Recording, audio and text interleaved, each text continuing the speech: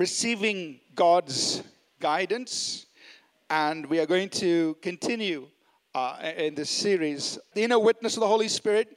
John chapter 16. We'll look at a few verses of scripture. John chapter 16, verses 13 to 14. Jesus said this, "However, when he, the Spirit of truth, has come, he will guide you into all truth.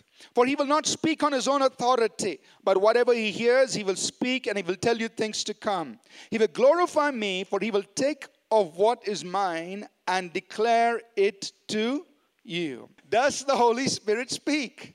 Yes, he speaks. Jesus said he will speak to you.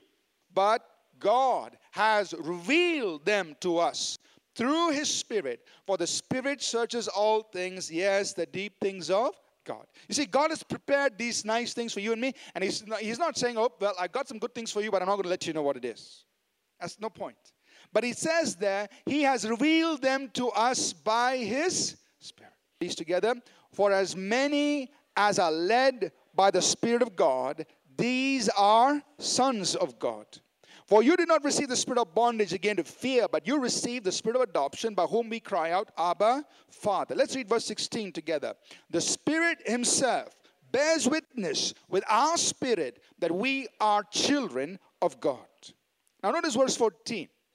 As many as are led by the Spirit, they are the sons of God. Quickening of Scripture. The inner witness can come to the Scripture that is quickened. We saw this last Sunday. The assurance within, the desire within, the knowing within.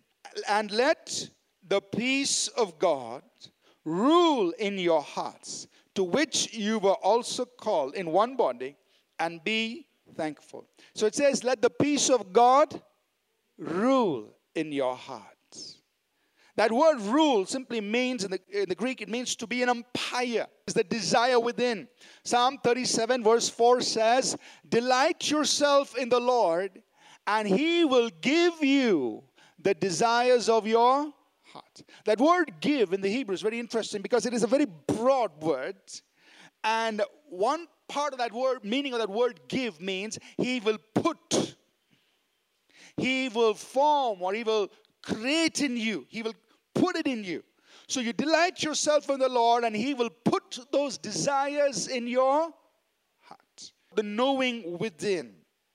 So many of us think Moses received the call when he saw the burning bush. That's not true. 40 years before the burning bush, Moses understood the call of God. How did he understand the call of God? It says very plainly, it came into his heart. It just came into his heart. The prompting is a little stronger than the knowing. The knowing comes as an understanding. You know in your spirit, it comes into your heart that this is what you're supposed to do. The prompting is a little bit more forceful. The nudge is a little stronger. In the stirring of the Holy Spirit, you feel really moved about something. Paul, in Acts 17, verse 16, it says, "Now when Paul waited for them at Athens, his spirit was provoked." The King James uses the word stirred within him when he saw that the city was given over to idols. So here's another way the inner witness comes. It comes through a stirring inside of us. The foreknowledge within. The Holy Spirit will show us things to come. He will show us things ahead of time. He knows the end from the beginning. He knows what is going to happen in your life 5 years from now, 10 years from now, 20 years from now. He knows it.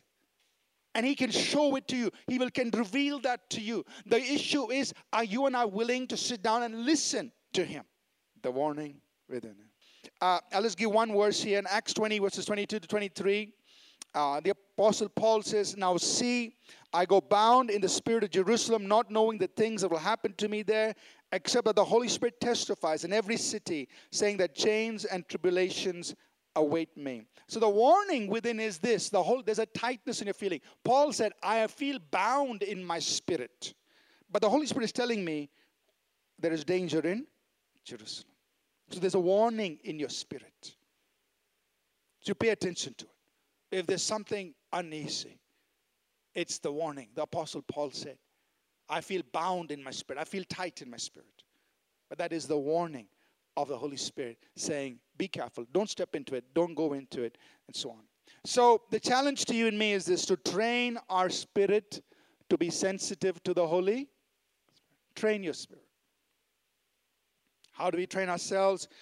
Simple things. Spend time with God in worship, in the Word, in prayer. Maintain constant communion with the Lord throughout the day. Pray a lot in tongues. Learn to be still, be calm, because we need to be calm to be able to hear what the Holy Spirit is saying. Spend time with others who are also sensitive to the Spirit of God.